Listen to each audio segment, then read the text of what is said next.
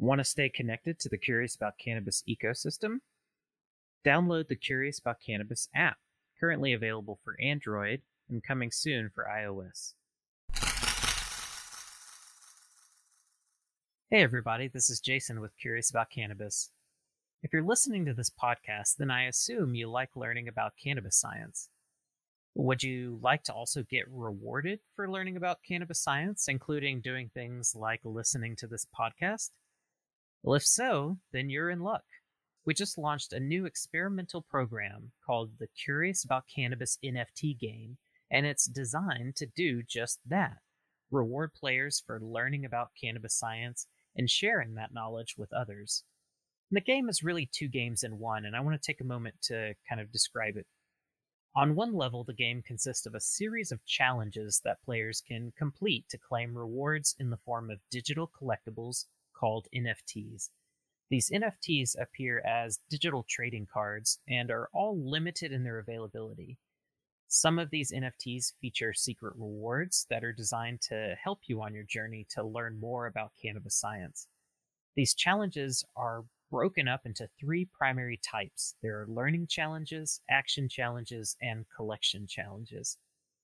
If you collect 100 NFTs or more, you get a free shot at our most difficult challenge that we've devised yet, and that's the Cannabis Science Master Competency Exam. This is a proctored exam, so that means it's supervised, and it is extremely challenging, and it's designed to assess a player's understanding of cannabis and cannabinoid science across a wide range of topics. Successful completion of this exam with a score of 80% or better awards that player our Cannabis Science Master certification. But that's all just one side of the game. The Curious About Cannabis NFT game also connects to a physical game that we've put together called the Curious About Cannabis card game. This card game is a fun educational game that guides players through the science of cannabis throughout the entire product life cycle, starting at the cannabis seed and ending all the way at the endocannabinoid system. You can unlock access to order the card game by collecting 60 Curious About Cannabis NFTs. And every card deck is uniquely representative of each player's NFT collection. That means that no two Curious About Cannabis card decks will be exactly alike. And once you have a card deck, you can keep racking up new NFTs to unlock new physical cards and expand the capabilities of the game deck. So, with that, if you're curious about cannabis like I am, start racking up those rewards today and join the Curious About Cannabis NFT game. It costs nothing to start the game, and there are all sorts of free challenges. So if you're worried about this costing money, I've tried to come up with all sorts of ways that you can play without having to spend a lot of money to do it. So what are you waiting for? Go ahead and jump in.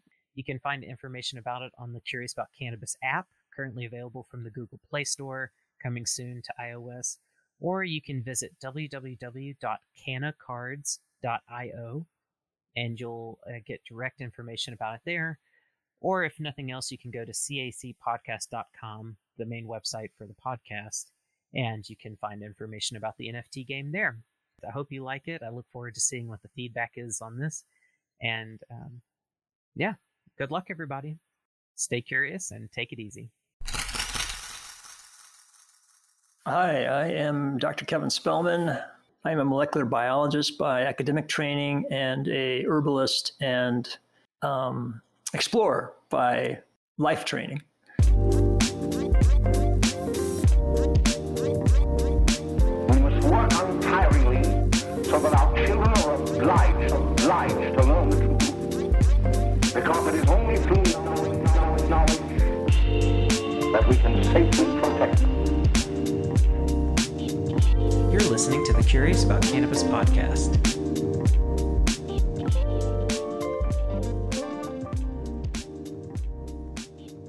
Hey everybody, this is Jason Wilson with the Curious About Cannabis podcast. Thanks so much for tuning in once again. So today I'm delighted to be sitting down once again. The first time we sat down was at the very beginning of the podcast. So I'm super stoked to be joining a talented molecular biologist, mentor, and friend, Dr. Kevin Spelman.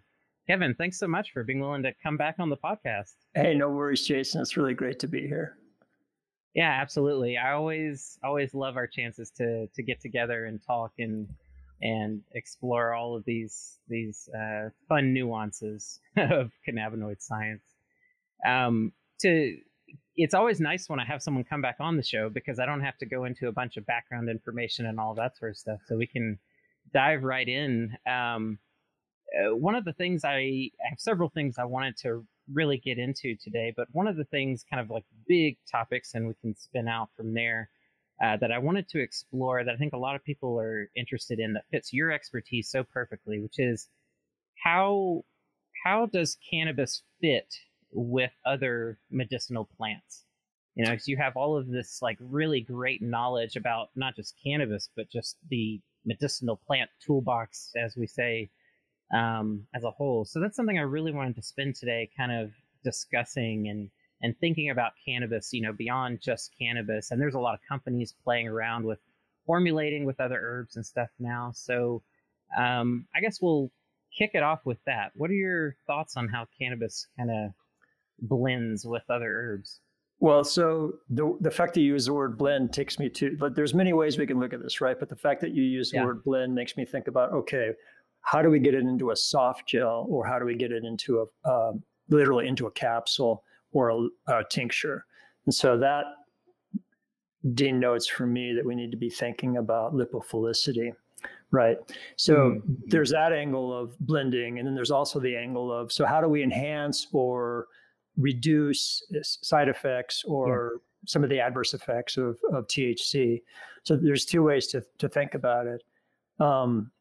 In thinking about blending literally as on a production scale, I think a lot of people miss this. And I know when Jane Bothwell and I used to run the cannabis conference, what do we call that? Medical cannabis conference, I think we call it, in Arcata, California. I was going to say, is that the one in Arcata? Yeah. Yeah. And I was introduced to a bunch of different tinctures with other herbs in it besides cannabis down there back in, I don't know when it was, 5 years ago or so, maybe more. And the first thing I noticed was there was all kinds of precipitate in these tinctures because they weren't taking blending, into account. Like, you can't blend lipophilic stuff with hydrophilic stuff unless you've got a few tricks up your sleeve. You can do it, but you need to have some tricks up your sleeve. So that was one of the first places I saw it. When it comes to soft gels and putting cannabis in soft gels, we really need to be thinking about, that's where we get into lipophilicity. You can always add beeswax to something to work as an emulsifier, but I'm not a huge fan of beeswax. And I've gone head to head with some people in the natural products industry who do this for, regularly, blending stuff, and said, show me some data that demonstrates that beeswax doesn't inhibit absorption. Because if you think about it, just what it is, it's not necessarily going to facilitate absorption. It's really, it's a wax, right? It's coating stuff and blocking it literally. So, and I had somebody that I was working with send me 5 papers, and not one of them, she was trying to back herself up, right, with data, and not one of them had any indication. I was like, okay, so where's the data? Like, okay, great that you sent me showing this a good emulsifier, but right, there's a big difference between what's going to make a product mix and look nice, bioavailability, and so. That's interesting. And so is that that's a common practice that people like to use? This is just my own ignorance, that people like to use beeswax as an emulsifier? Yeah, beeswax is super common in soft gels as an emulsifier because that allows you to get some hydrophilic constituents in with some hydrophobic constituents without having them completely precipitated out. Gotcha. Yeah. And then on the other side of like thinking about partnering cannabis with other natural product ingredients, and the way we have to break that down, like you said, you've kind of got the assistive side, and then kind of trying to reduce side effects and that sort of thing. And even those can be broken down into far more subtypes. But thinking first on the kind of assistive level, because I imagine that's what people are most interested in right away. how do you begin to think about that? Because as we talked about in our first interview together, all of these activities, the endocannabinoid system, everything is super complex, often very much oversimplified in the way people talk about it. And so if someone were to come to you and say, Dr. Spelman, help me formulate a product that's going to boost the effects of cannabis, how do you approach that question? Well, it depends on which effect obviously they're wanting to boost. Yes, but yeah. one of the things that I think is really super popular right now, because adaptogens, even though we've been using them for 30 years, now everybody's discovered adaptogens, right? Yeah. So that's kind of funny to me. But cannabis has been called an adaptogen, and I have to disagree. I don't see cannabis as an adaptogen at all. I do see that it can have some effects that are similar to some of the effects adaptogens have, but I don't really see it as an adaptogen. Can you define adaptogen in case anyone listening isn't familiar with that? Yeah, so there's a couple different aspects to adaptogen. Number one, they need to be non-toxic. So that was the original part of the definition. Number two, they tend to be amphoteric, or even biphasic is a word we could use. In other words, what's happened in the experimental models with adaptogens is a lot of times it comes down to the hypothalamus, pituitary, adrenal axis, where these, also known as a stress axis, right? So that when the hypothalamus or when the higher brain centers perceive something going wrong, the message to the hypothalamus is, "Oh shit." And so the hypothalamus releases CRF.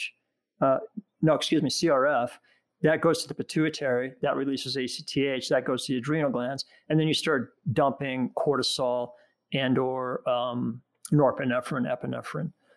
And so this, for the adaptogen research, it's turned out that the good adaptogens can actually mitigate the effect of turning on the hypothalamus pituitary adrenal axis. Where the amphoteric part is if the cortisol levels are too high, it can be lowered. If the cortisol levels aren't mounting a response, it can be increased. And so people get really confused about this, especially pharmacologists, because to them, a good drug does one thing. It's unidirectional, right? Which actually tends to not be true if you really dive in deep into the research, right? We have to think about physiological context. And this is something that's missed so often in pharmacology. And by physiological context, I mean, we have to have an understanding of what that physiology is currently going through, what the state of it is. Is it an alarm state? In other words, stress state? Is it an exhausted state? Drugs and herbs and cannabis will act differently depending on what that physiological context is. I think they're a huge missing piece in pharmacology right now. But adaptogens tend to address that. And it reminds me of this concept of a protein agonist that I've seen come up lately in pharmacology research. It seems to be rearing its head more and more, this idea of how it not exactly the same, but related to what you're saying, how a receptor has just previously been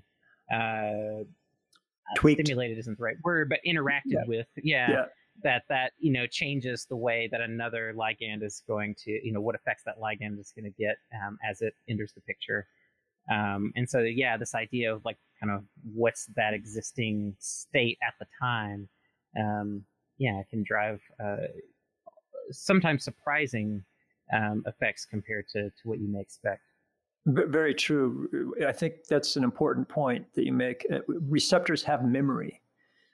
Yeah. They know if they've been stimulated very recently, and they therefore, as you're pointing out, they may react differently. And so that comes to physiological context, right? Are receptors upregulated or downregulated or overly stimulated because of stress, or vice versa? So all of this can make a huge difference in how drugs / phytochemicals / nutraceuticals have an impact on us. And so back to the adaptogen piece, it's really about being non-toxic and having that effect of being able to be amphoteric, be able to go both ways, if you will. If for example, cortisol is low, you can increase it. And that's where the adaptability comes from in the adaptogen name. Exactly. They're coming off of that. Interestingly, there's a concept of allostasis, which I think fits in really well with resilience. Now, this term we're using in more modern last 10 years or so, and adaptogens, because this idea of allostasis, I think, is really key, and that is that it translates as stability through change, as opposed to homeostasis, which is constancy, right? And so if you really think about it, there's only a few systems that are truly allostatic. Oxygen tension, body temperature, and pH are truly truly homeostatic, and that they the range is very tight and they really don't change much. But all the other systems, immunologically, neuroplasticity, mood, cardiovascular, they're all allostatic, and we tend to miss that. So it's something that's really bugging the GB Willigers out of me about cannabis, is people are always saying, well, it helps us maintain homeostasis. Well, it balances. Yeah. And it's actually, if you look at cannabis and the way that things are made on demand, it's actually allostatic, not homeostatic, right? Because that's your physiology changes due to seasons, right? Or to feeding schedules, or to any number of things, sleep schedules. Our physiology tends to shift, and thank God, because it makes us adaptable and resilient, right? So this whole homeostatic thing is really, I think, overstated a bit. Well, yeah, and it relates to a concept that I've thought about even from studying ecology. So in, and because that's like where my science beginnings were, and especially in like restoration ecology, and there's this idea of like, well, we need to return these ecosystems back to their state that they were balanced in, before we messed it up. Which to some degree that's true, but it overlooks this like huge issue with the fact that like these things are never stable, like that they're going through constant change and are constantly fluctuating. And those constant fluctuations sometimes give us an illusion that there is some balance that they're oscillating between, that they perhaps should, be, trying to reach. And so it's fascinating. And I'm glad you brought that up, that, in the human body as well, we have the sense that like, no, things should be humming at some like perfect state, and you just need to keep it that state, constantly. And that's simply not the case. I mean, things are changing all the time, which is what makes working with medicine so darn complex. Yeah, and I'll add a statistic to that. If you look at, it depends on who you read, but at least in the top 10, one of the top 10 killers of our population in the United States, and probably around the planet as well, but definitely the status for the United States, is properly prescribed pharmaceutical drugs. Yeah. Properly prescribed. So in other words, somebody didn't accidentally take an overdose. This is properly prescribed. Yeah. Top 10 killers. Some journals have it as number 3 cause of death. So we really need to have a more refined model of pharmacology, and that really ties into understanding our physiology. And I think we're just starting to get there. Yeah, no, I agree. That's a creepy statistic, really, to think about, when you think about what that's all compared to. And so looping this back around, so you originally said that, some people claim that cannabis acts as an adaptogen, and certainly in the popular culture, that type of language is used, feed your endocannabinoid system to find balance, and, try to find your balance with CBD and all these things. So beyond some of the obvious things we could talk about of what's wrong with statements like that, what is it about cannabis's activity that makes you feel strongly that that it should not be classified as an adaptogen, at least in in that herbalist world that is kind of wanting to box it in there? Well, the fact that THC has such a profound impact, adaptogens are usually much more subtle in their use, right? And THC has this very profound impact. So if we wanted to start the conversation over, maybe we talk about hemp and not necessarily, medical cannabis. Yeah.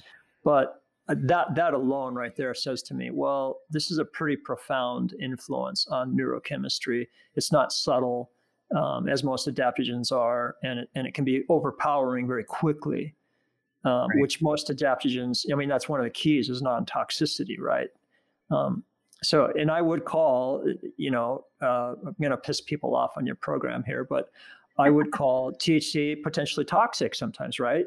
It's not, I'm totally there that nobody's ever died from a THC overdose due to respiratory failure, right? But people have done really stupid shit after they've gotten super high. Yeah. And, this idea of, so in an advanced workshop I teach, we just kind of went through toxicology and stuff. And one of the points that I bring up is just because something doesn't kill you from a lethal overdose doesn't mean it does no damage in any context. Right. And I think sometimes in our eagerness to get out of the old days of like really severe propaganda and everything, this statistic has been one that the culture grabs onto really strongly. Well, no one has ever died from it. It's like, well, first of all, that's not true. There are recorded fatalities, unfortunately, associated with cannabis use, but they're rare. But then beyond that, thinking about negative effects in general, I would agree with you in certain contexts and everything. Just the way the anxiety effect is brought out, that inhibition of GABA and, that alone, like there are cascades there that, it's not pleasant for anyone to hear, but, they could be considered kind of a neurotoxic kind of event. But then you start saying things like that and people are like, oh, no, now you're talking about brain damage and all these things. And it's like, well, I'm talking about brain functioning. I'm not saying things are necessarily like not reversible or that they're permanent or anything, but, these things can get out of whack for sure. Yeah, if I can digress a little bit here in terms of GABA inhibition. One of my first neuroscience courses, this would have been in the 90s, our professor pointed out that the Russians had developed a GABA inhibitor, and they would use it for interrogations. Make people freak out. Yeah, exactly. People would just get so anxious that the hope was they would spill their guts, right? But people actually died from GABA inhibition. Because the brain can get just so excitatory, right? That's glutamate is toxic at higher levels, and that's fascinating. I never thought about GABA being manipulated for that purpose, but that makes perfect sense. Like, you think you've got a strong constitution, you're not nervous. Like, let's see what happens after this. Yeah, while the CIA was working on acid to right, LSD, the Russians were taking a slightly different approach. The Russians were taking a different approach, exactly. Now, if you just give the GABA inhibitor about an hour and a half before the LSD, and then that'd be pretty ugly. You're getting some interesting forms of torture at that point.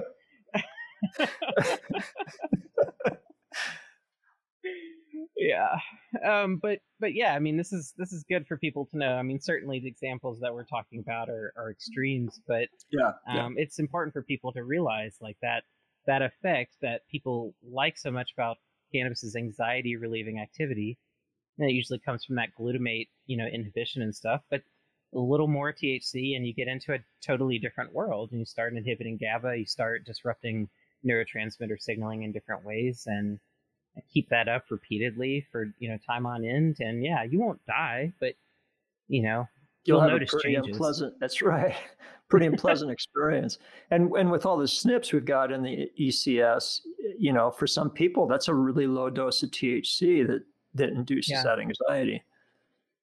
Yeah. And this is a total side note, but have you heard about these genetic tests for the endocannabinoid system? So I'm test driving one right now. And I have no idea like what the data is going to look like or anything, but one of these companies that does them I found them on LinkedIn, and I was like super fascinated just to know like what genes are they measuring, and how do they correlate between genes and things that have any sort of like clinical significance, because that's always hard. So I reached out to them and interviewed them for the podcast some time ago, and I'm just now trying out these kits, but I have no idea what to expect. I'm very skeptical about that link between what you measure in the genes and sort of what to do with that information. But I'm fascinated, you're talking about SNPs and everything. I'm fascinated by the development of these technologies to try to, basically what I gather from these kits is that's what they find is, are you sensitive or not, is kind of the main takeaway. Yeah. So Linus Pauling in 1967 wrote a very famous paper. I'm not going to remember exactly the title right now, but he had the term orthomolecular in it. And it was published in Science, the journal Science. And he talked about the fact that there would be slight differences in the way we metabolize, with the way our enzymes, and the enzyme kinetics, essentially, right? This rate of transforming or catalyzing something into something else. And so that a lot of times ties into what a lot of our nutrients do, because a lot of them are cofactors. Yeah. So it took about 5 to 10 years for anybody to understand what he was talking about. But now we've really arrived at that place where we're looking at SNPs in particular proteins and enzymes, for instance, and therefore that kinetics, that rate of change of one compound to another is either slower or faster. And so therefore we really do have sensitivities, or potentially worse, just real ability to freak out easily. Yeah. It's it comes back to this, kind of alluded to, of where medicine is kind of arriving to with the development of these technologies and these understandings that I always get excited about, this kind of blending of everything that's come before. A lot of this has that N of one spirit to it, individualized medicine, which is very much in line with traditional herbal medicine, of like trying to understand what someone's constitution is. And I'm sure that's something you can speak to a lot, because you're so well versed in like Ayurvedic medicine and Chinese medicine and stuff, which is a really big part of that, trying to understand what someone's kind of profile is before you dive into trying to understand how to treat them. And so it's cool that, like you said, it's things that really we could have been moving on much sooner, but it's nice to see that the value now is there, that we're seeing all of these things developed. And on that note too, like I had a chance to talk to Dr. Russo recently about his hyperemesis research and the genetic mutations that they identified in CHS patients. And, that was fascinating to have a genetic test, now in the works coming out for stuff like that. So I assume we'll see more and more, kind of genetic testing like this around the endocannabinoid system, the endocannabinoid dome, and other areas to piece all that out. I just hope it remains financially accessible to people. I always get worried when these tools roll out that the prices get hiked up, insurance companies don't want to play ball, and ends up making it hard for people to actually get access to. Yeah. It's true. And don't even get me started on our healthcare system. Like, what healthcare system? Right. I know. Yeah. We're going to go through 2 years of pandemic without talking about health education. Okay. Or the fact that we really don't have a public health system. Right. Yeah. Public? What? Yeah, I'm with you there. Well, looping back from this nice side trail that we've been on, coming back around to thinking about cannabis, we've been talking about how it doesn't seem to act like an adaptogen. Going into herbs that seem to complement it well, let's take, because you said the perfect thing that I wanted you to say when I posed the original question, which is, what condition, what effect are you talking about? Because that's usually the first step that people miss. It's like, well, there's a myriad of effects that you could be talking about here. So let's go to one of the two of the big ones that are interconnected, which is pain and inflammation.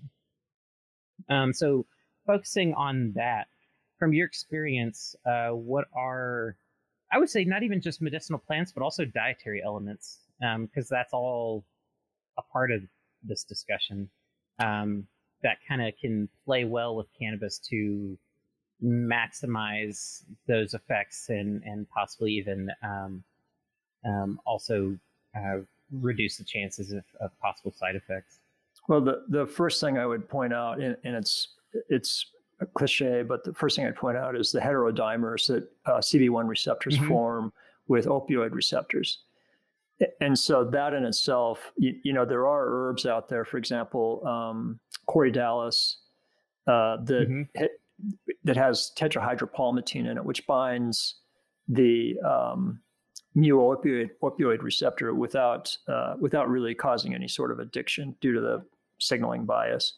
But yeah, that would be one of the first things I'd think about. And when I'm treating pain with cannabis, that's one of the things I always put in. But then other things, certainly, you know, inflammation is always a part, not always, but often a part, especially in aging, it's often a part of pain. And so, you know, thinking about that, I mean, beta caryophyllene has been a bit exposed at this point, but you know, some of the alkylamides from plants like echinacea, from plants like spilanthes, from plants like xanthoxylum, also known as prickly ash, or if a different species would be Szechuan pepper. All of those tend to be really good at binding CB2 as well. So you get that effect, which also, and I don't have any research on this yet, but it's not a far stretch. You know, there's a CB2 isoform that is in the brain that looks like it has a real role in addiction and addictive behavior, right? So it seems to me that it's somewhat likely that the herbs I just mentioned potentially could be useful for addiction issues as well. I'm so glad you said that, because that's immediately where my brain went when you were talking about the CB2 activities. I was like, well, yeah, what do you think about addiction, substance use behaviors? Because I know that's like there's NIH money going into that, like trying to identify how to manipulate the endocannabinoid system to treat addiction and substance abuse and everything, which is very, very fascinating. And this highlights, you know, the role of CB2 receptors is so poorly understood. You know, like CB1. Cousin. Yeah, it really is. I mean, CB1, you know, it makes me think about anandamide, because I get so pissed off sometimes about anandamide, because I'm like, okay, as the first endocannabinoid got discovered, it got this fancy name, great. And then 2-AG sitting over here with no fancy name. It's more abundant with more potency in the brain than anandamide is, and it's forgotten. But CB1 and CB2 receptors are like this too. CB1, you know, Howlett's receptor was this first, you know, cannabinoid receptor discovered. Very exciting, obviously exciting because it explained THC's effects, you know, to a large degree and everything. Whoop-de-doo. Then all this research, you know, just funnels into CB1, which is great. We need to understand what CB1 does. But then CB2's over here and people are like, oh yeah, immune system, whatever. And then we find out, oh, actually there's CB2 in neurons. Oh yeah, okay, well that's interesting, but we're still focused on CB1.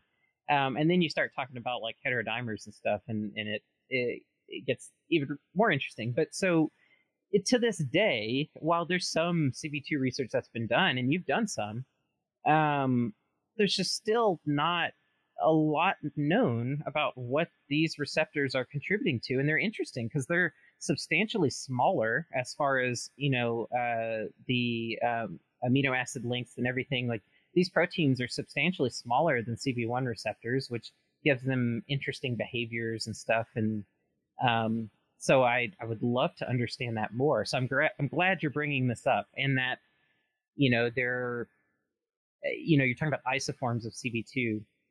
So bringing in this concept of, you know, between CB1 and CB2 receptors, that you can have these kind of slight variants in where they are, what they do, and the exact way that they like take shape and everything, which I think, on top of just CB2's the lack of understanding we have on it. Even just that concept, I think, is poorly understood. Yeah, I'm actually pretty excited about CB2 and addiction. It seems like, addiction is such a challenging and life ruining, family ruining, social issue that it'd be really nice to find a better alternative to, treating addiction. And people, and the other thing is the stigma, right? People don't understand that addiction is a disease. So many people still think it's just weakness, and it's not that at all. Yeah. Speaking of that, I read something recently that was really fascinating. The founder of Alcoholics Anonymous apparently, I don't remember if it was, I don't know which entheogen it was, and I'm going to use that term and not hallucinogen. Yes, thank you. He used an entheogen and wanted to make it part of AA, and then the people around him were like, "It'll never fly." Yeah, was that? Do you remember which entheogen was that? Ibogaine? No, I don't think it was. I don't think it was ibogaine, which is another interesting one. But I think it was either LSD or psilocybin, but I could be wrong about that. Mm-hmm. But there's lots of ways to go about treating addiction, and we've been really ineffective. I mean, all those really expensive programs where you get shacked up for a month somewhere, right? The recidivism is like their success rate is less than 2% oftentimes. It's like, what a good marketing model, right?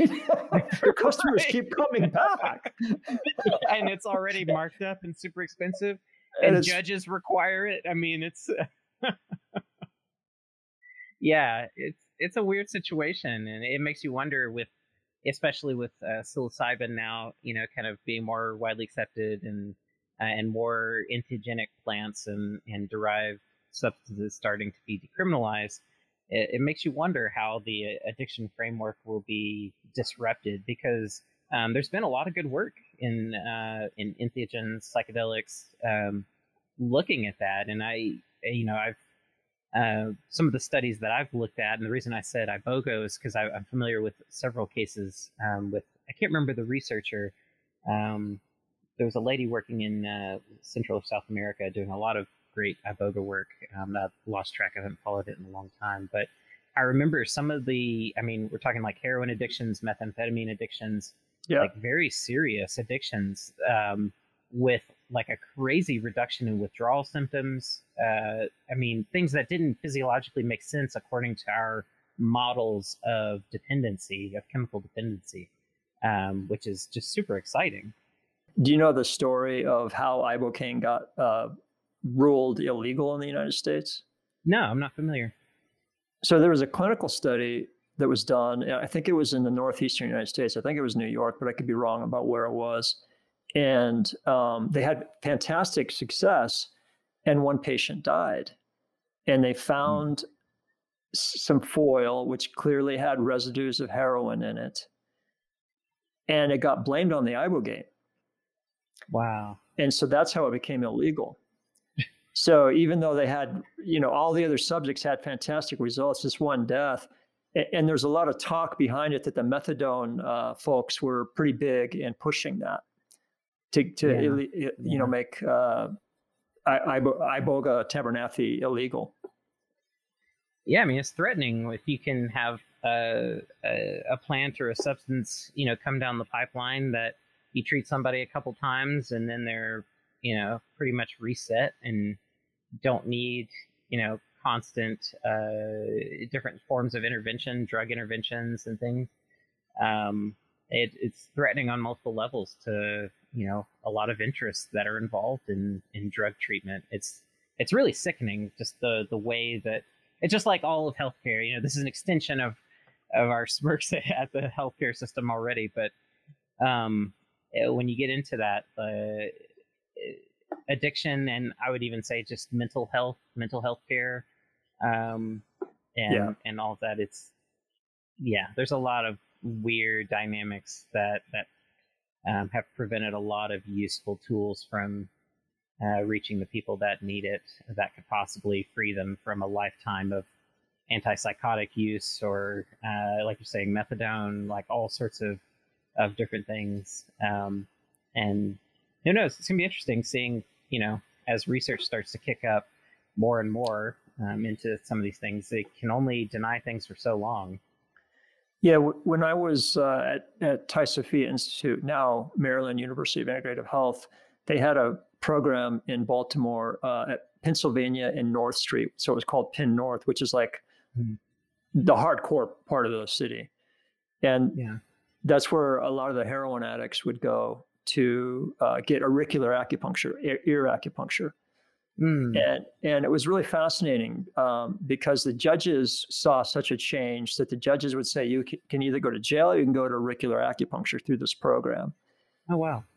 And so I saw some really remarkable stuff, but I'll never forget being around that clinic and being in there for a while. One of the things I saw that I found just truly fascinating is after the auricular acupuncture, they would have like a group session where everybody, and it was a group, it wasn't done one-on-one. If you stayed in the auricular acupuncture program long enough, you started getting one-on-one acupuncture. But anyway, after the auricular acupuncture, the whole group would kind of have this soul session. They'd be talking and encouraging each other. And when I stood back and looked at that, I had to think to myself, that is as much of an effect as auricular acupuncture is. Not that I'm poo-pooing auricular acupuncture at all. I've seen it work really well. But just this soul releasing encouragement that was happening with the fellows in there was really stunning. And when I mentioned to some of the acupuncturists that, this is a big part of this, they did not like that very much. You're getting too close to saying placebo. Yeah, exactly. But people are scared of that. I don't think people should be scared of that, though. I don't think people should be scared of things having not necessarily placebo, but if it's the community environment, the shared hero's journey, people are going on together, whatever it is, like that's fine. Like, great. I wouldn't get too caught up in, if your healing modality doesn't work exactly the way that you hoped it did, or doesn't connect to some metaphysical reality you hoped it did, like, focus on the results. Like, look what's happening with the people, and maybe don't get so discouraged. Because I think about that with cannabis. I think there's a ton of, and this is people listening, please don't get mad at me. Don't send me the hateful emails, please. Because every time I talk about negative stuff, it's, especially as my audience gets bigger, the pushback gets worse. But, I think that a lot of effects associated with cannabis are placebo. I think there's tons that are definitely, obviously, legitimate pharmacological, activities and stuff that are happening. Absolutely. But when you start talking about some of these effects that people are talking about from, like, incredibly low doses of CBD, and not just CBD, incredibly low doses of diluted CBD distillate, like, I'm sorry, I have a hard time, like, on multiple levels,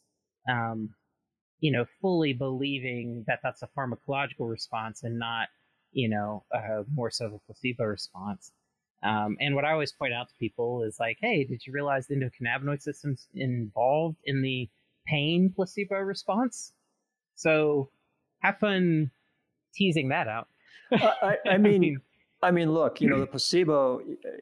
So first of all, knowing what a drug does or what an intervention does is all guesswork, in my opinion. Sure, we have some studies that say that this receptor or that enzyme is involved, but there's so much pharmacology that we don't yet understand. There's so much physiology that we don't yet understand that I think it's a little bit like the drunk looking for his keys in the dark, right? Yeah. He looks under the light. That's all we have right now is under the light. What's not under the light is probably 98% of what's really going on. And so we can entertain our intellect. We can mentally masturbate by thinking we know what's going on in terms of what sites are involved. But there's a lot going on that just is impossible to know at this point. So I was gonna rant on a little more about placebos if it's okay. Yeah, go for it. And I'll Okay, get it all edited and figured out. Great. So when it comes to placebo, we've got to remember that really what we have is the most advanced science there is. Placebo is not simple. Yeah, right? no, not at all. Yeah. Incredibly complex. And so for us to be able to believe in something and change our physiology, that's human evolution. That's the future. That's where drug development is going to go, is in our thoughts, in our belief systems, and possibly in electromagnetic fields as well. But that's another topic. Yeah. So, I got to embrace placebo is really cool pharmacology, physiology. Yep. Then Dustin Sulak, who I teach with a lot, and I interviewed on the Spelman report recently. He wrote a fantastic paper. There's the term artisanal cannabis in there with Bonnie Goldstein and another author.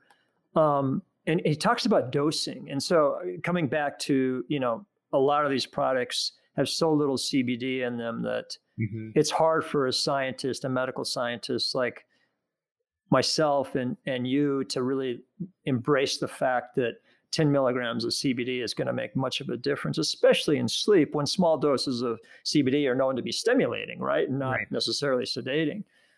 But having said that, if you go back and you read that paper, Artisanal Cannabis, and the dosing, like I said, I don't remember the title exactly, but Sulak, S-U-L-A-K is the author. And look at his dosing stuff. It's pretty fascinating because he gives a couple of examples. And I've heard him, when he's teaching, I've heard him tell this story a couple of times about a kid that came in. He had a HPLC in his clinic. Nice. So a kid came in with, this is early days, right? So you never knew what people were going to come in with and if they were using cannabis, what it really was. And so they were having results, right? And so they analyzed it, and it was really, really low dose THCA. It wasn't CBD at all. It was THCA, but it was working. And so Dr. Sulak looked at it and thought to himself, okay, well, if this is working, this is a ridiculous dose. I mean, it was something like 0.1 milligrams or something, Yeah. So he thought to himself, okay, well, let's see if it works. So he raised the dose. The kid started having seizures again. So he went back down to the dose that had been suggested, which was really not much of a dose, and the seizure stopped again. So it comes back to not only SNPs, and the ECS, but I also think it comes down to an area of science which is still, in my opinion, very nascent, and that is epigenetics. In other words, what genes are you turning off and turning on and off, and how do we block that or make that happen? And that's really lifestyle, right? Epigenetics is a huge lifestyle piece. The way we're living affects how tightly that DNA coils, how loosely it unravels, if we're going to be able to unravel part of it, a particular gene or not. So I think there's a lot there. And dosing may be dependent on epigenetics in a really significant way that we really don't understand yet. Well, and this actually relates to what I was saying with Dr. Rousseau's recent research on CHS that, they identified some mutations on some different enzymatic pathways. I can't remember which isozymes they looked at, but some of the cytochrome P450s and COMT and a couple others, and they were able to show that that there are this stuff we knew but just hadn't really measured. That there are people out there that their bodies are not metabolizing cannabinoids the same way, and they're getting much greater effect from much smaller doses than would be typical. So even just that effect, starts to highlight that. And then you start talking about these other dynamics that kind of play into that too, the lifestyle and the way that drives the kind of genetic tone and the and what that kind of sets up. There is a lot. And going back to, the stuff on the placebo that you were talking about, something that I've been fascinated with since I was in college, and I actually, my initial undergraduate work was in philosophy, and that's, what my undergraduate degree was in before I started going into natural sciences. And what I focused on when I was doing my thesis work for philosophy was on looking at sort of brain matter interactions, and specifically like how can thought influence physiological functioning, and what implications does that have on moral responsibility was my main focus.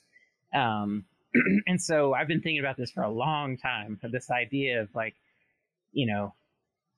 can thought manipulate, a lot of different aspects of the body. And so in preparing for that thesis work, I dove into all sorts of rabbit holes, looking into placebo research and other things. And, you look at stories, and I'm terrible with names, and I apologize for people listening that like, maybe I'm a great teacher, but when it comes to like dropping book recommendations or author names, like I just suck at it and I don't remember anyone's name. But there was a doctor, and you might even know this story, I'm sure, but a doctor that had a stroke and lost control over her arm, and over time was able to retrain, using neuroplasticity, biofeedback, and other things, was able to retrain her brain to be able to regain use of her arm again. You look at like placebo work on the like classic knee surgery study, where they just took people that thought they needed knee surgery and just cut their knee open and then sealed it back up. And, most of them, came out feeling substantially better with all of these very objective, easy to measure markers for improvement and everything. And so there's a lot of evidence of the power of thought and belief. And it's not just placebo, but also the nocebo effect and negative outcomes. Yeah. People that have negative attitudes about surgery outcomes and stuff tend to have a harder time with recovery, at least in some of the research that's looked into that.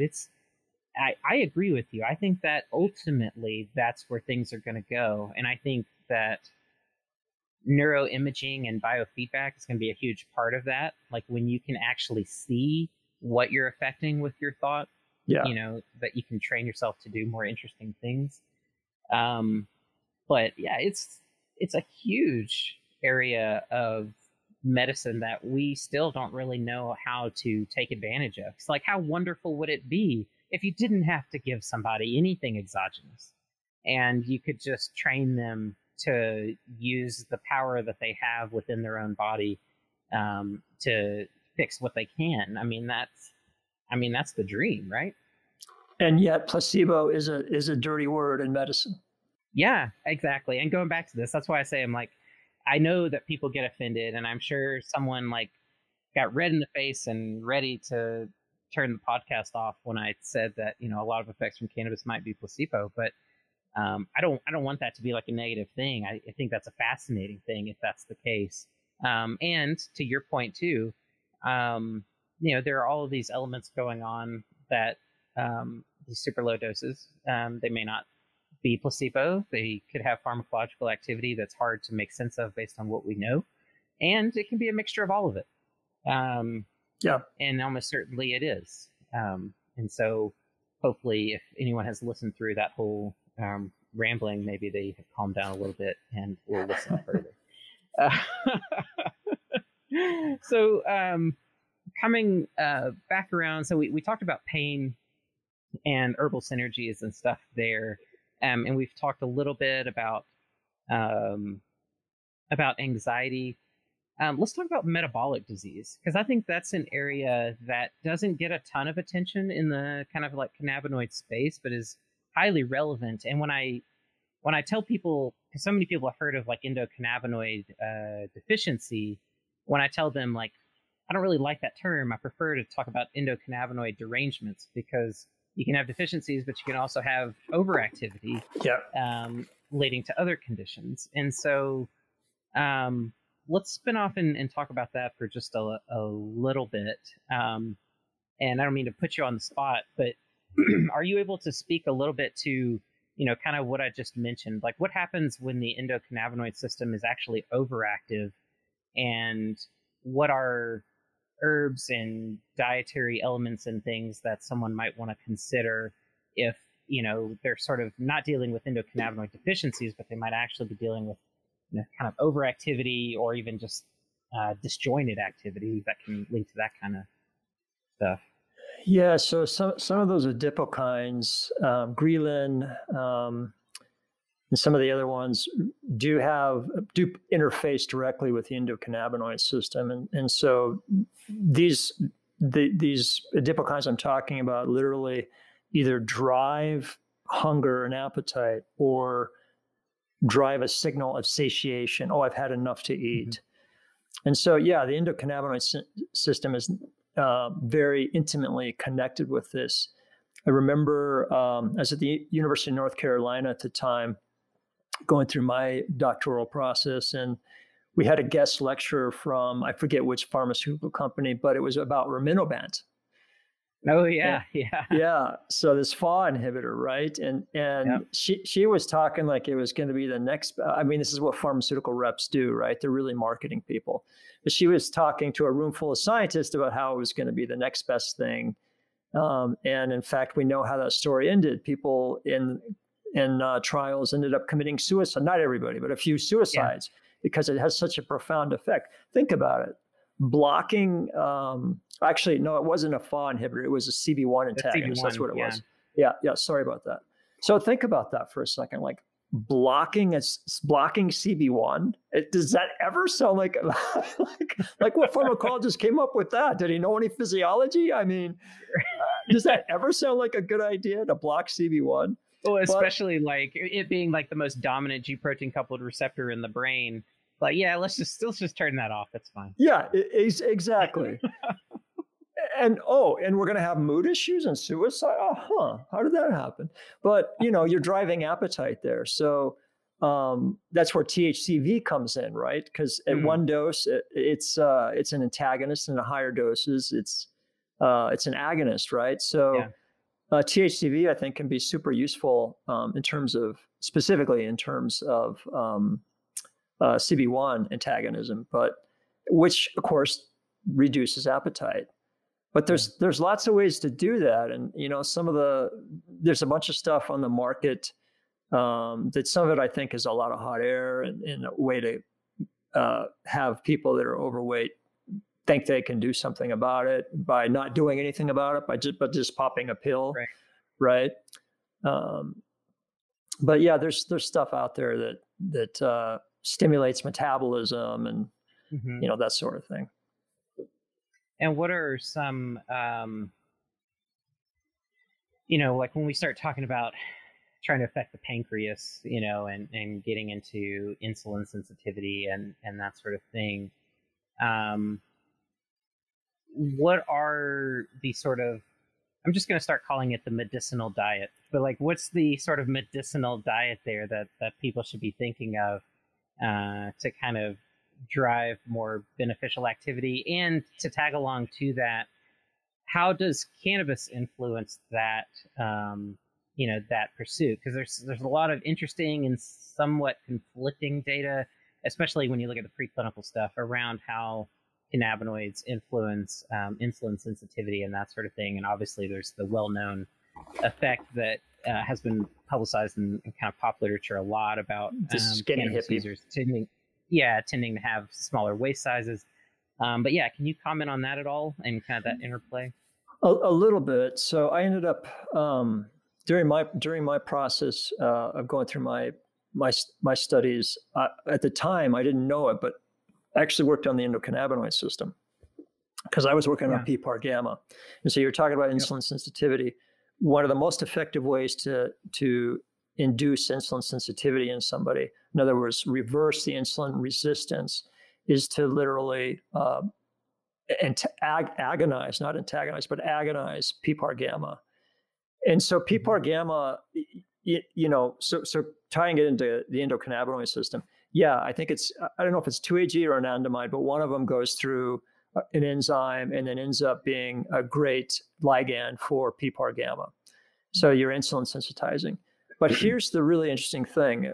I've got an unpublished paper that I'd like to publish, but it's like too many years away. And just like, well, am I ever going to publish this? But we did a study on PPAR gamma and basically looked at all the different plants, whether they're food plants or medicinal plants, that could agonize, in other words, activate PPAR gamma, so therefore induce insulin sensitivity. And it was stunning. And it was stunning because, I've looked at other receptors before, and usually you have a moiety, a molecular moiety that's typical for all the agonists, right? They go in and it'll bind. This was all over the map. And so really go ahead. I was just saying that's fascinating.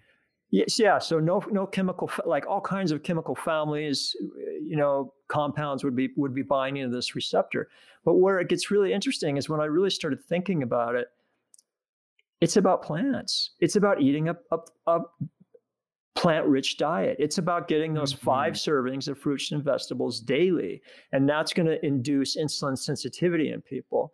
And I think although that sounds like I've just cheapened the whole thing, the science, because now I'm talking about fruits and vegetables. But the fact of the matter is, all those phytochemicals bind PPAR gamma.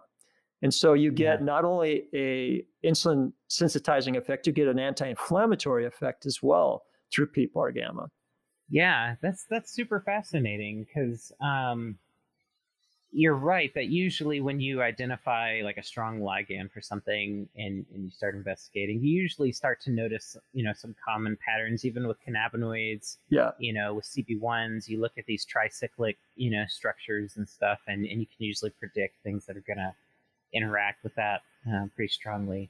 That's fascinating that all of these different compounds that you typically find in natural products in plants, that they all are kind of tugging at this. And especially for anyone listening that doesn't know, these PPAR receptors are in the nucleus of your cells. So these are unique receptors in that they're not sitting on like cell walls and helping your cells, kind of perceive the outside environment versus the inside environment. But this really gets down into your nucleus of your cell where your DNA is being, stored and controlled and everything. So it's really fascinating, and it's something that I'm trying to learn more about the PPARs, because that's, in general, I didn't really learn much about them until 3 or 4 years ago.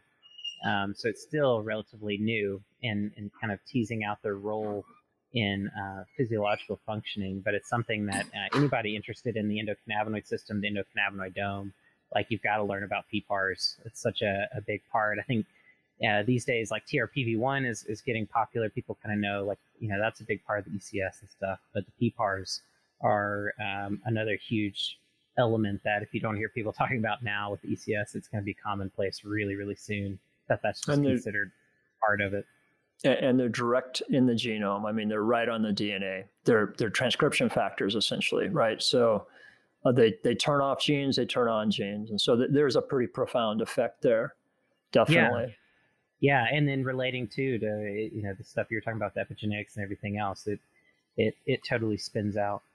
So let's talk about managing side effects from cannabis, either CBD dominant or THC. And let's start with THC, and then we'll talk about CBD. But when you think about other medicinal plants and dietary elements to combine with cannabis, so that someone maybe needs to interact with THC and get some therapeutic effect, but they're trying to absolutely mitigate those adverse events. And in this context, like we've mentioned before, we're going to call getting high as an adverse event, whether anyone listening agrees with that or not. Just from like a medical context and thinking about this, we're going to keep that classified in there. So how do you start to think about that? Well, first, let's just comment on Dr. Ethan Russo's comment, which I love. He says, if you're using medical cannabis for a condition and you've gotten high, you're having an adverse event. Yeah. In other words, we don't need those doses. Like people are so used to using cannabis to get high. That's one dose.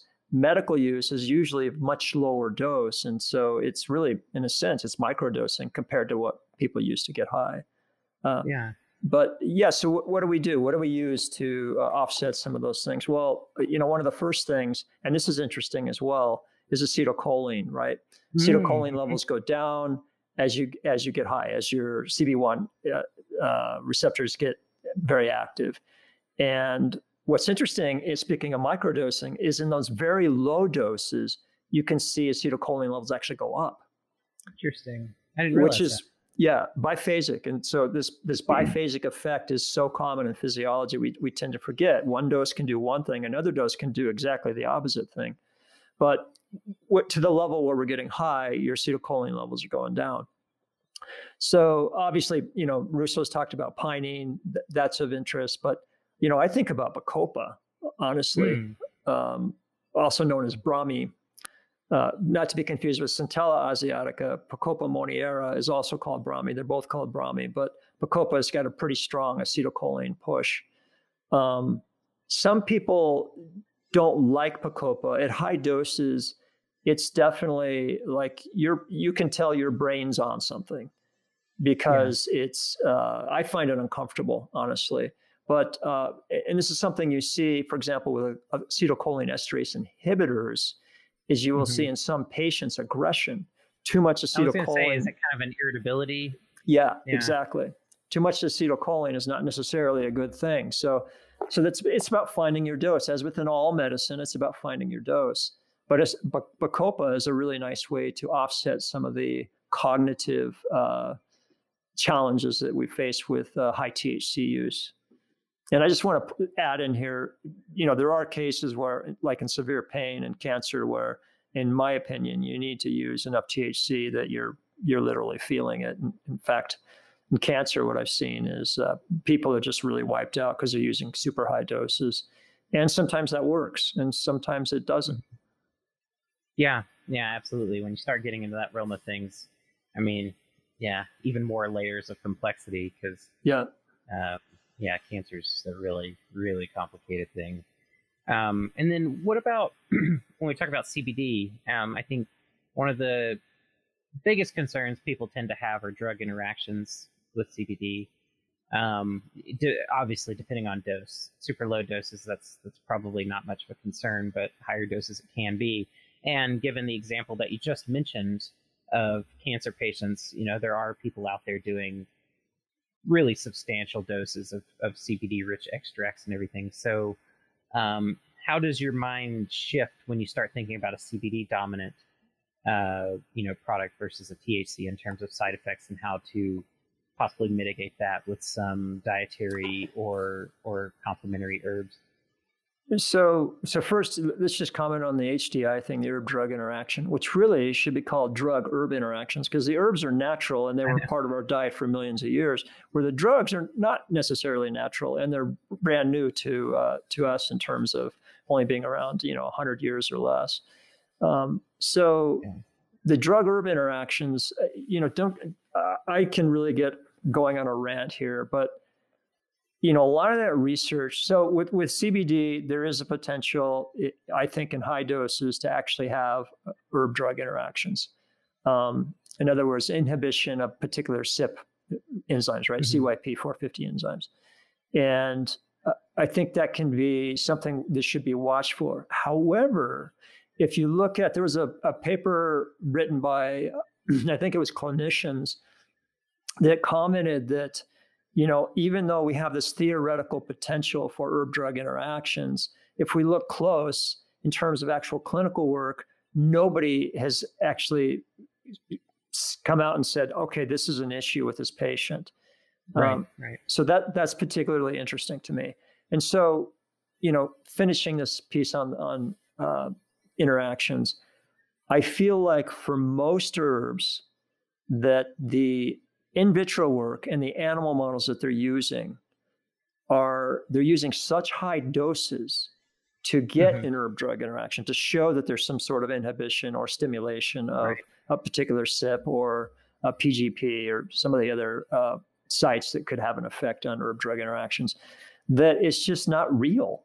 It's just not, it's not physiological reality. It's not physiologically relevant when you start talking about, in my opinion, doses above 10 micrograms per mil or 10 micromolar. I realize those aren't the same, but they're in the ballpark.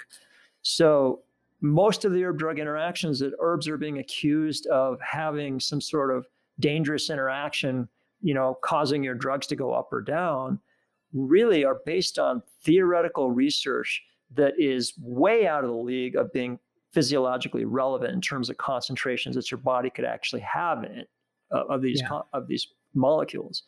So that's always bugged me. And moreover, this is an experiment I've really wanted to try. I haven't done it because it would take some finessing, but I've always wanted to take one of these really bad herb drug interaction papers. For example, there was a study done on Siberian ginseng, and they found herb drug interactions at 100 micrograms per mil.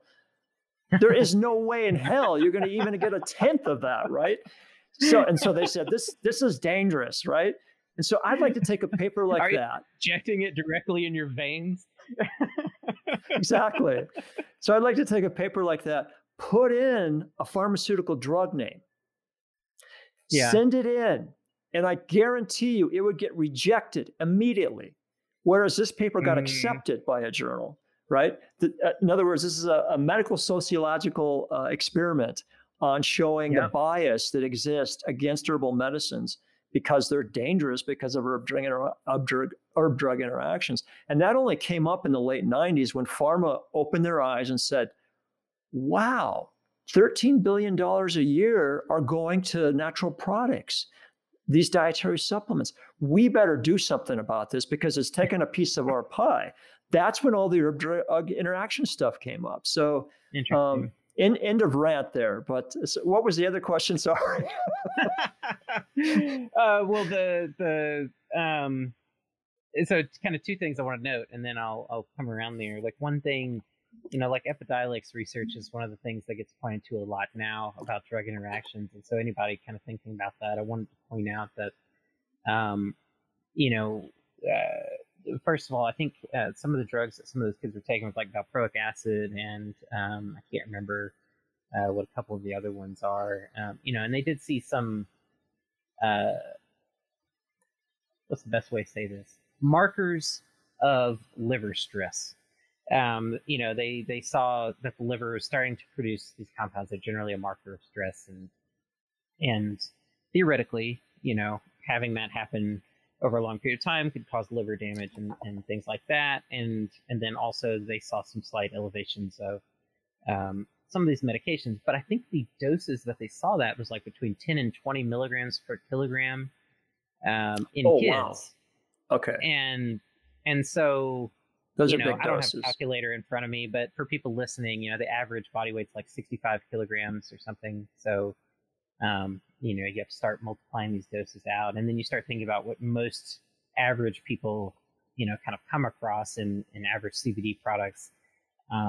It's extremely rare to ever be working in. It'd be expensive, very expensive, to be taking doses regularly that high. You're getting into grams of CBD, at a time, basically. Especially when you get to that 20 milligram per kilogram range. So I just kind of wanted to make that note. Yeah, one of those, I was analyzing some of that research recently, and what I found that really fascinated me, there's a particular, I don't remember which seizure drug it was, but there's a particular drug that in itself was causing liver stress. Yeah. And with the CBD, the stress went away. Now, I know that's not every drug, but in that particular case, I was like, that's very interesting. That is very interesting. So in this case, the CBD actually attenuated the liver damage. Well, and that just shows so one thing I like to talk about in my workshops and classes that I teach is this issue of repeatability. That these effects, you've got to be very careful when you see a study and then start to say that, okay, that's the way it is. Because, also when we talk about Epidiolex, we're talking about a very specific formulation with these, relatively, stressful drugs that kids are on, some of these really powerful anti-epileptics for Dravet's and things. And so there's a lot of dynamics there that are going on, a lot of variables just in that patient population. And then you start thinking about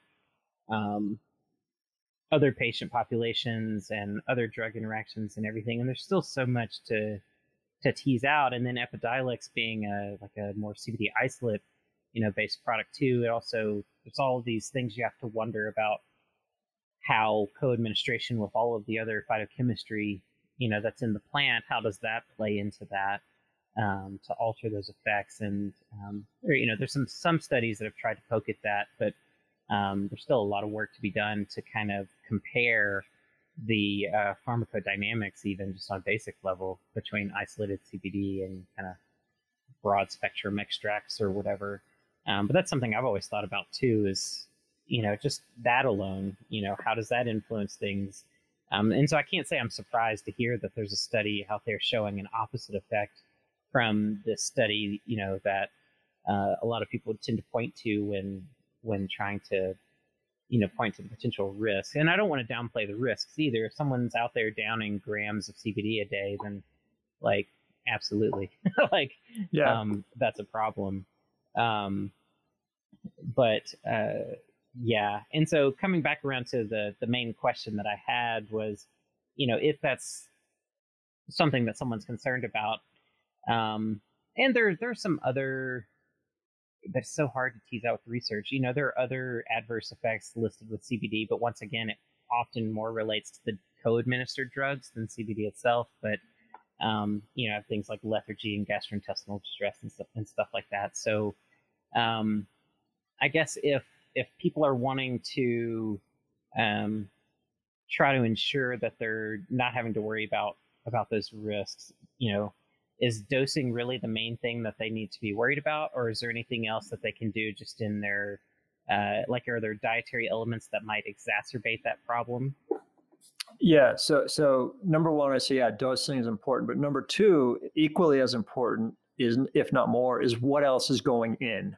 Yeah. So other drugs, other foods, right? So one of the things I'd be thinking about, and potentially herbs to counteract that. I mean, one of the first things I think about is silymarin or milk thistle, right? The flavolignans they're isolated from milk thistle are called silymarin, and they're literally injected in Germany. They've got them in injectable forms, but here we don't do that, unfortunately. But they can really. There's an old story about Amanita mushroom poisoning by a whole family in the United States, and the doc was frantic. He was trying to figure out what to do because there's nothing you can do for Amanita poisoning, right? And so he got into the literature, and he had overnighted silymarin injections, and I don't think everybody lived, but a couple of people actually lived from this once they got their injections. Wow. So that's interesting in itself. But I think silymarin, potentially, there's other herbs, Clipta alba, which actually grows in the United States, but most people don't know it's the Latinos, the southern United States, probably know it's medicinal, but most of us white settlers didn't really use it. But it's really big in India. It's got some very significant protective effects. Schisandra in Chinese medicine, right? There's lots of hepatoprotectants that might be of use in protecting ourselves. And then, I hate to sound like your grandmother, but, phytochemistry, fruits and vegetables are really what our systems have evolved with fruits and vegetables and with phytochemistry in a way that is really profound. I mean, we've got receptors that match up to all of these compounds in not just cannabis, but a lot of the compounds in other plants. So we really need to be thinking about what are we taking in and how much of it is evolutionarily familiar. Mm-hmm. Yeah. No, and I think, that's one thing that I love about talking about cannabinoid science is often you end up getting lost in the weeds just to come back to we need to eat fruits and vegetables and move around more. Yeah, it's true. Discovering the why from a lot of that, but no, that's fascinating, and this is why I wanted to talk to you about all of this, because you always end up bringing up herbs that you don't there are like blog posts out there that try to like list, herbs to use with cannabis and everything, but they're all like regurgitation of the same thing over and over and over again. So I always love talking to you about it because you bring up herbs that ones that I would have never thought about, and some that I've never even researched before. The milk thistle thing, I think I've heard that a long time ago. Forgot about that story. That is truly fascinating because, I mean, it's something that's not super well known, but yeah, when you consume the wrong mushroom and your liver's on its way to death, there's very little you can do to interrupt that process. They've tried all sorts of things to try to help, and it's very, very hard. So it's extremely remarkable that's something, as I say simple, but it's really not simple, but something as simple as that can be life-saving in that context. And as we start to wrap up here, I know I've talked your ear off for a while now, but one thing I wanted to make sure to spend some time on talking as we exit out here, and we're kind of talking about like negative effects and things like that. We've talked about potential adverse effects of THC and CBD and everything. What are your thoughts on terpenes? I bring this up for multiple reasons. One, I have talked with producers that make very high terpene extracts that have been a little defensive if I've brought up that like consuming high doses of terpenes could be problematic. And part of that is just me speculating. Like, I don't actually know. I just know that when it comes to things that I'm familiar with, as far as environmental standards, OSHA standards, other things like that, there are requirements on exposure levels to volatile organic compounds, of which terpenes end up fitting into that group. And so that's where I kind of come from with it. So I wanted to try to pick your brain on that before we sign off. Are terpenes an area of risk that people should be paying attention to? So let me just say that terpene in herbal medicine, terpenes / essential oils are the closest thing we have to pharmaceuticals in herbal medicine. And I say that because they're incredibly powerful and potent, can be very incredibly beneficial in the right dose, very key. But they are also so potent and so powerful that they can potentially be very toxic to us. So my feeling is that there's this love affair going on with terpenes. It seems like it's finally starting to fade, thank God. But no, it's moving to flavonoids, don't worry. Yeah, good. I love flavonoids. But my feeling is that we are dealing with something that's potentially, we don't understand how potentially toxic terpenes can be. And so I'd like to see people take a step back and say, okay, what's the benefit risk ratio here? And don't get me wrong, they're incredibly useful and I use them. I formulate with them all the time for companies.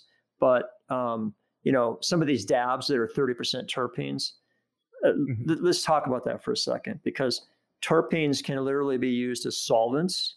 For example, limonene is often used as a solvent, right? Pinene is often used as a solvent.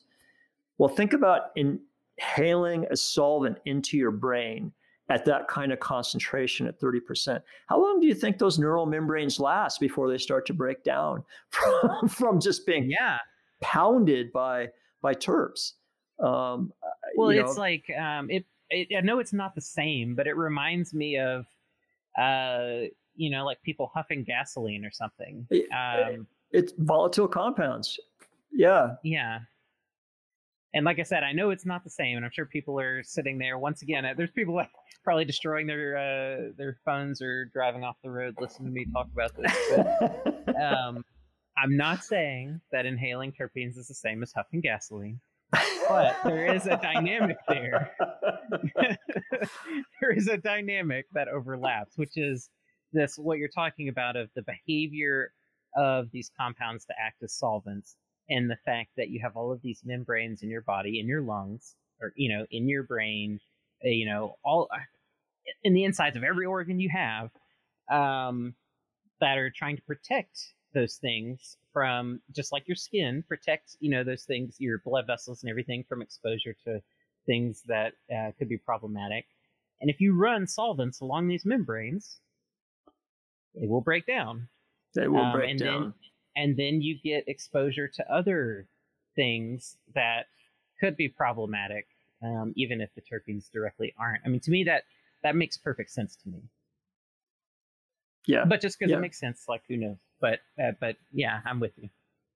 Yeah, they're a great medicine. But here's the thing: dose. The most important thing about using medicine is, number one, dose. Number two, dose. Number three, dose. Like, you know, and even in established mainstream conventional medicine, we still don't understand dose. They use the same dose for a female of, 100 pounds as often a man that's got, that weighs 200 pounds. It just doesn't make any sense. It just doesn't make any sense at all. And this is one of the things that I think pharmacogenomics is going to bring to us, is being able to, with the pinprick, the instrument already exists. We're just not using it yet that much in clinical medicine. But with the pinprick, you can see if you're a slow metabolizer or a fast metabolizer in terms of drugs and exogenous agents. So I think that's going to be really key, because there are people that are, back to that stat, properly prescribed pharmaceuticals kill, in the top 10 in the United States. That's, what more can you say? Dose. It's important. Yeah, the dose makes the poison. The dose makes the poison. Yeah. Well, that's, I hope people listening take that into consideration, because I've literally run into, products that are like 50% terpenes, and that makes me nervous. And then one reason why it's come up is in my head now, because we've talked about this, years ago, wanting to like write papers and stuff about this. But, I was thinking about the kind of rise in popularity of sauce and diamonds. These products, diamonds being these crystalline products. It's usually, crystalline THCA that is then put into an essential oil soup, basically. And so you kind of have people kind of mixing these little bits of crystalline cannabinoids into these essential oil soups and then dabbing those. And for a while, I was like, okay, the high concentration terpene stuff, it kind of died down, but then it's really come back with these products. And of course, people love them because they taste really strongly and everything, and have really strong smells and whatnot. But that's, really had me rethinking again. And then, there's at least one study that's shown that, if you burn these things at high temperatures, they transform to benzene and other things, be problematic too. So I appreciate you brought that up about the, just the membrane, kind of permeability dissolution kind of situation. And that's one that, in thinking about this, I hadn't thought of. So that's good to know. And just with all of this, with CBD, THC, there's a common theme here, which it's funny, these conversations are always themes that come about organically, but this is one that seems throughout this conversation that keeps coming up, the importance of dose, and that you may need a lot less than you think, both to get an achieved effect, but also to try to stay safe. And so I think that's a really valuable point. So to start to wrap things up here, I wanted to make sure, you mentioned it earlier, but I wanted to make sure to bring attention to it, because this was not going on the last time we spoke, which is you have your own podcast audio review. And I wanted to, right before we sign off here, I wanted to give you a chance to let people know, especially for clinicians and nurses and herbalists and stuff that may be listening to Curious About Cannabis, let people know about what you're working on now as far as the Spelman report and anything else that you want to share. I want to make sure that we definitely plug that. And thanks so much for coming on again and rambling with me I know we've gone well over an hour and a half or so now, but it's been fun as usual. Yeah, it's always great to see you. Yeah, so quickly, the Spelman report, Phytopharmacology Review, is my way of really being able to help the educational evolution in medicinal plants. So cannabis is in there. I've interviewed Russo and Hergenrather and Gerdeman and Sulak and Goldstein, but also a lot of it is just medicinal plants in general. Yeah. And it's really targeted towards a clinician. So that's kind of the goal of it, is to provide. Clinicians are too busy to go through the research. I do it for you, and I tell you what's new and what's happening. And I'll usually pick a topic of the day, and then always have do some education there. One of the recent ones I did with Bonnie Goldstein, I just really spent some time talking about seizures and how to really handle that. And for example, some of the side effects you mentioned. And then we always have an interview, a person of influence that's out there doing it, either a scientist or clinician. Yeah, no, it's great. I was so happy to see that you took that on because, I knew just from our conversations and everything, what you have to offer in that arena. And then like I said, you were like my fourth interview or something, and that interview went so well. And so when I saw that you were pursuing,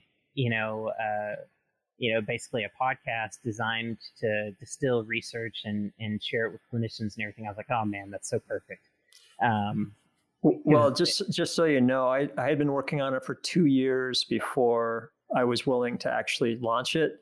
The person, the audio engineer I was working with was like, Kevin, we've got enough. And I'm like, no, I know how busy I am. We need to be 6 months ahead.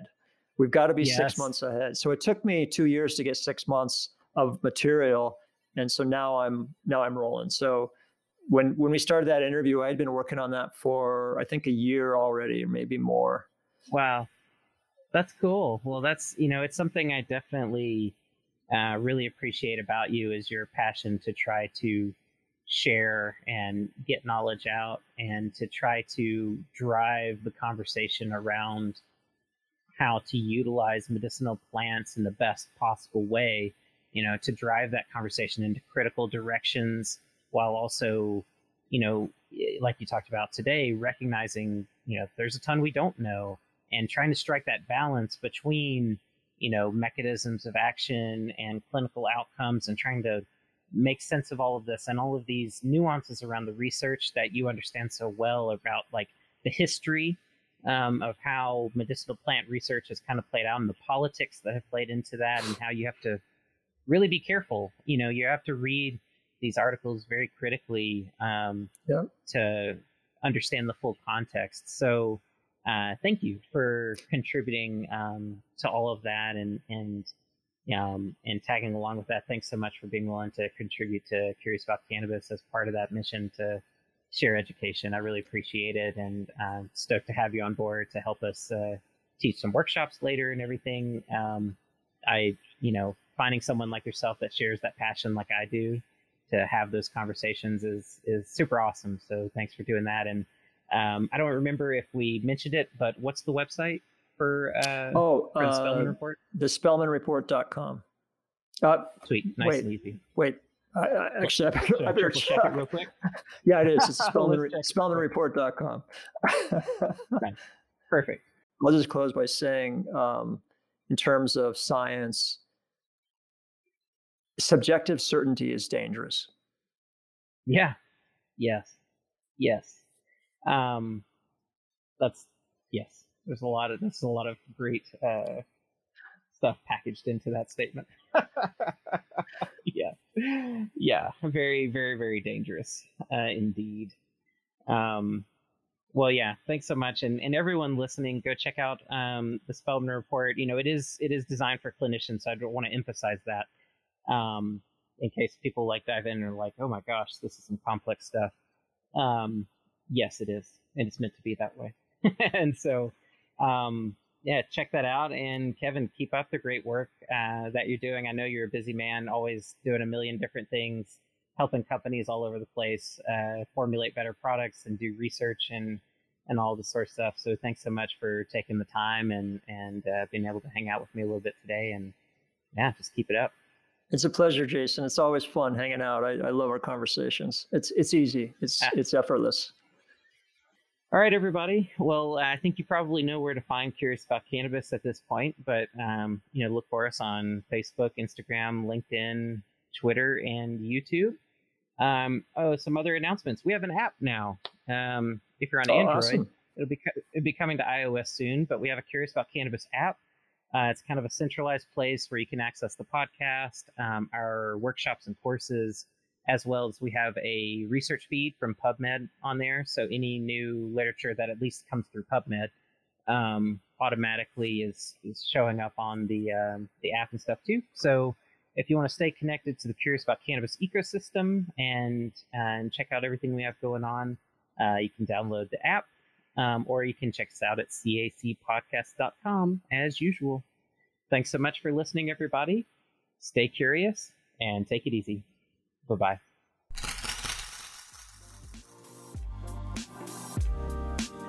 If you want to learn more about cannabis, check out the Curious About Cannabis book on Amazon.com and other major online book retailers.